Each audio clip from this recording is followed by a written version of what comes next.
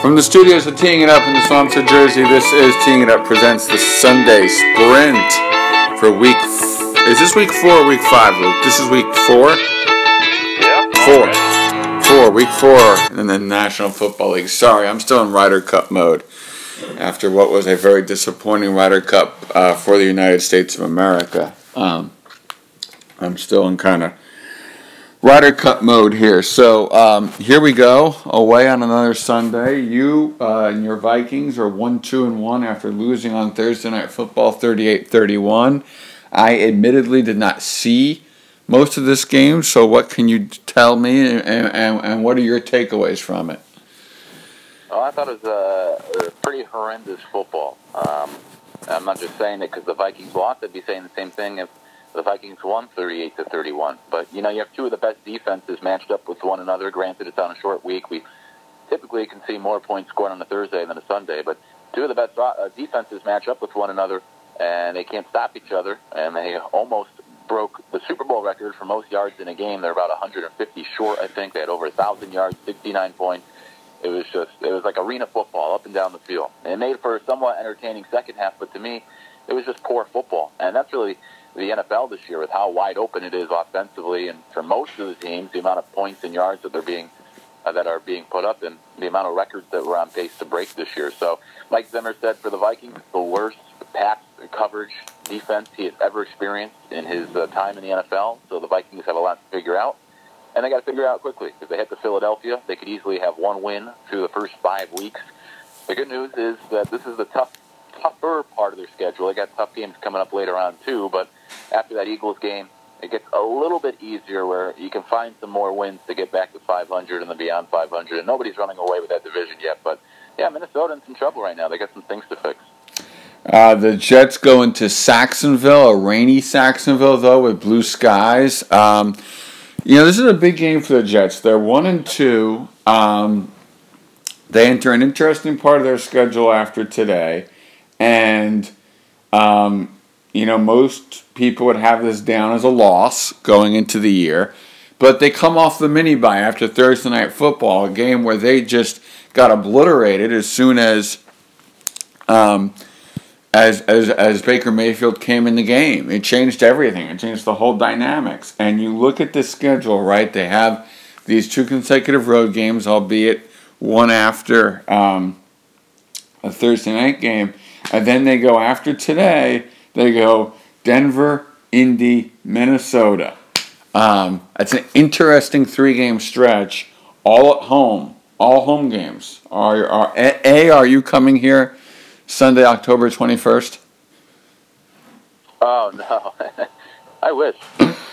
Number 2, I just find this fascinating. Look, we knew on the Jacksonville side of things that they were due for a letdown after the performance against the Pats, this shockingly fantastic both defensive and offensive performance from Blake Bortles, and yet they go out there last week and end up in a defensive field goal-ridden game against Tennessee that I can't tell you one thing about because I wasn't around to see it, and they lose 9-6. So I'm not quite sure what to expect today. I do know the Jets need to be able to run the football, but they also need to be able to not turn the ball over and get containment.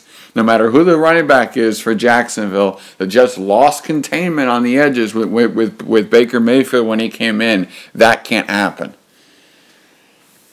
Yeah, I'm with you. Yeah, who knows which Jacksonville team's going to show up. They had that win against the Patriots, and then not only a loss to the Titans, but, the Titans did not have a healthy quarterback, and the Titans are a team that their second leading receiver right now is a defensive back from a punt fake. That's how bad that offense is, and the Jags still couldn't do enough to beat them. So maybe an opportunity for the Jets to go in there and come away with a victory, but, obviously a tough defense that can pressure the quarterback makes for a tough matchup for Sam Darnold, who, after that first week, he's a rookie, he's only 3 starts in, but kind of a tough Thursday against a good Browns team. You'd like to see him continue to progress each week, and today hopefully put up better numbers, but against a team that obviously will be all after him today. Well, something that was interesting, this is just a very brief aside, the whole Jet team demeanor and body language changed after Baker Mayfield came in. It wasn't just Cleveland. It was something changed. So the Jets have to be able to play, I was going to say 72 holes. You can see I'm still in golf mode here. They have to be able to play, 60 minutes of football, a full 60 minutes, all 4 quarters, play to the end, instead of what they've done at times this year, which is just playing little spurts. You wanted to do Miami, New England, which I think is a fascinating game. The Dolphins are 3-0. Ryan Tannehill has shown some form. The defense is playing well. And the Pats are 1-2, and the Pats do this. I don't want to call this a must-win, but it is an interesting game. The Pats are at home. They should win this game. They should, and I think, it is a must-win. You lose this one, and the Patriots would have lost 3 straight for the first time in 16 years under Tom Brady, and they would have, of course, fallen to the first-place Dolphins and fall, 3 games out of the division already, a quarter into the season. So I think it is kind of a must-win for New England. If you lose here, then you can kind of start to panic. Right now people are already freaking out about the Patriots. Fans of other teams are excited to see the slow start for New England. I'm not worried about them yet. I think they go out, they take care of business today. It's a game where New England has been struggling. You have the Dolphins feeling good about themselves coming into New England. And I think this is where Belichick and Brady show them, hey, this is still our division. I find it hard to believe that Brady will lose 3 in a row, even with the playmakers, quote-unquote playmakers that he has right now. And the Dolphins haven't won in New England in 10 years. So this is a big test for New England to see if this team, or for the Dolphins, to see if this team is for real and if they can get over the hump of actually going into New England and beating Brady and Belichick. I don't think they will. And also Josh Gordon, we'll see how big of an impact he has for New England as the Patriots start to get a little bit better at this receiver position now moving forward with Gordon today. Edelman will be back next week. They may add Rashard Matthews. And so now Brady and this offense will start to click a little bit more here moving forward. And Josh Gordon is active today. Giants, Saints, very intriguing matchup. Has the potential on paper to be high scoring. The Giant defense in that secondary has to play up. They had a lead against Houston last week that they let slip away, and they barely held on to win that game. I saw some of that game at a baptism last week. It was a tense crowd of Giant fans in this hotel lobby because the restaurant was inside of a hotel. Just a tense group of people. That was a bend but not break situation. This game on paper, I think, can be a 40-35, 2018 NFL shootout game. I don't think it goes that high, though. Yeah, excuse me. Yeah, I agree. The Saints are a completely different offense on the road and outdoors as well. This is going to be their first outdoor game this season, and that changes Drew Brees in that offense. I know he's completing like 80% of his passes right now, which is absurd, but I think they slowed down today. And on top of it, the Saints in the last 6 years are something like 1-8, I think it is, when they have to play back-to-back road games. They're 1-8 in that second road game, and they average to lose, I believe, by double digits, if I remember the numbers correctly. So they don't play well when they have to go on the road in back-to-back weeks. I think that's the same case today, that they kind of have a letdown at the back end of a tougher part of their schedule, and against a Giants team that, against the poor Texans team last week, we finally saw that offense is capable, and you can give Eli Manning some time. They got the playmakers to put some points on the board. That Saints defense has been atrocious so far this year. So I think at home, against that defense, Eli and the offense will be able to click a little bit. The Saints will be sluggish on the road, outdoors, and the Giants come away with a win that I agree with you, it won't be too high scoring. I'll say more something like 24-21. Which is right about where the over-under is, which is 52.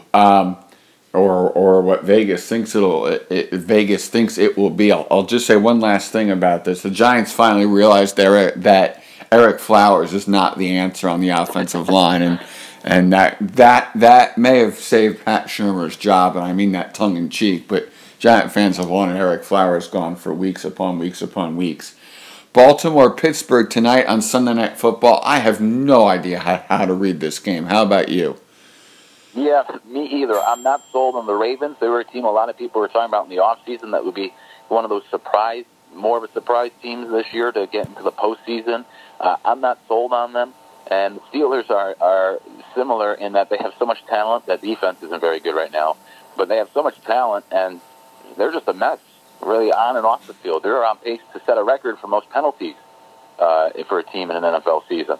And they have all the stuff going on off the field. I think they saved their season with that win in Monday night in Tampa, but they didn't look that great doing it. They almost blew that lead in the second half.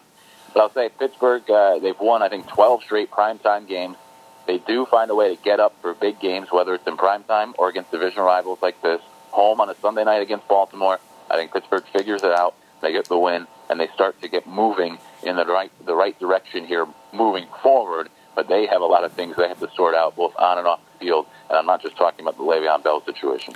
Are you somebody that on the Morrow Mornings radio show, which is on the ESPN radio affiliate in Charleston, South Carolina? By the way, how was week 1? It was a good start. Okay, that was a very short answer from you. Are you hinting that there is already behind the scenes turmoil?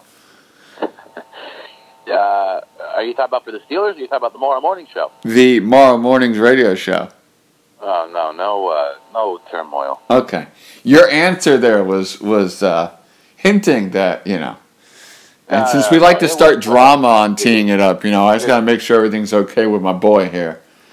Yeah, it went well, but we all are our own tough critics. So there's some segments you like, there's some segments you wish went better. But I thought for the first week it was a good start, something to build on here moving forward. No, absolutely, and in all seriousness, as they say, the radio show you do on day 1 will be nothing like the radio show you do on day 100. So, and all of us know that.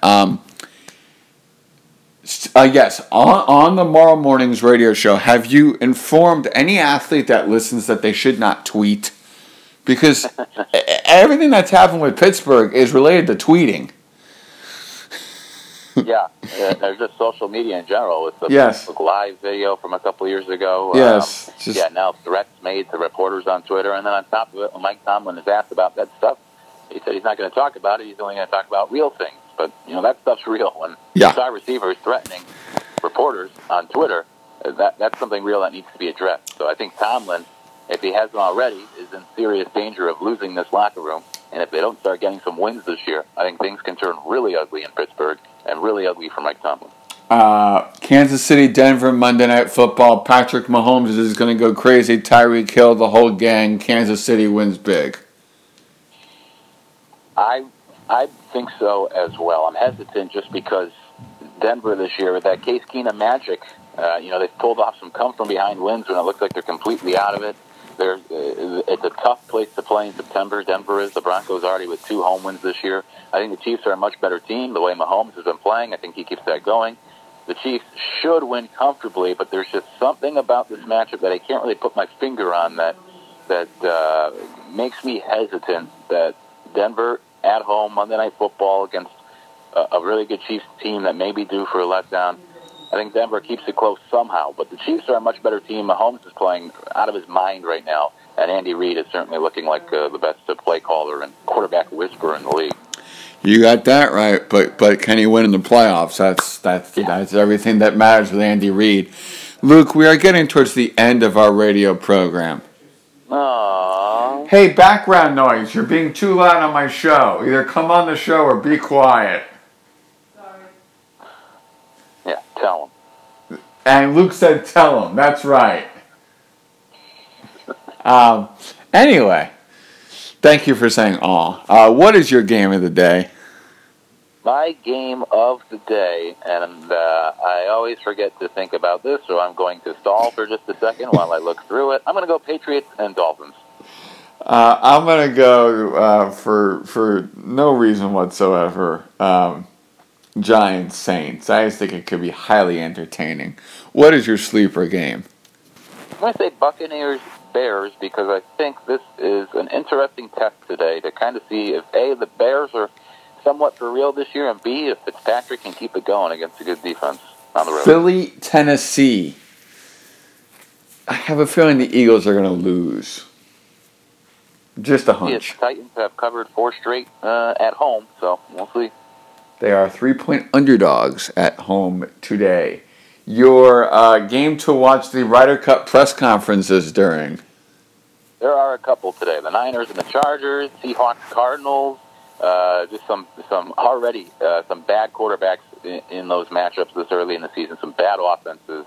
Those are just a couple of ugly games today. You failed to mention Texans Colts. We have 0-3 versus 1-2.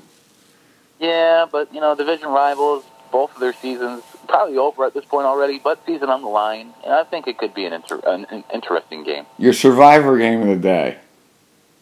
Ooh, survivor game. I'll say the Chargers at home against C.J. Beathard's 49ers. The Packers against the Bills. I may have said Packers last week, though, so. Anyway, and your player to watch today? Baker Mayfield, number 1 overall picks, have lost their last 11 first career starts. I think Mayfield loses today in Oakland, but let's see how he performs in a full-time game. And in a must-win for John Gruden and the Raiders being 0-3, just to be able to get some sanity back in the ball game. Absolutely. Luke, thank you. My pleasure. Everybody enjoy your football Sunday.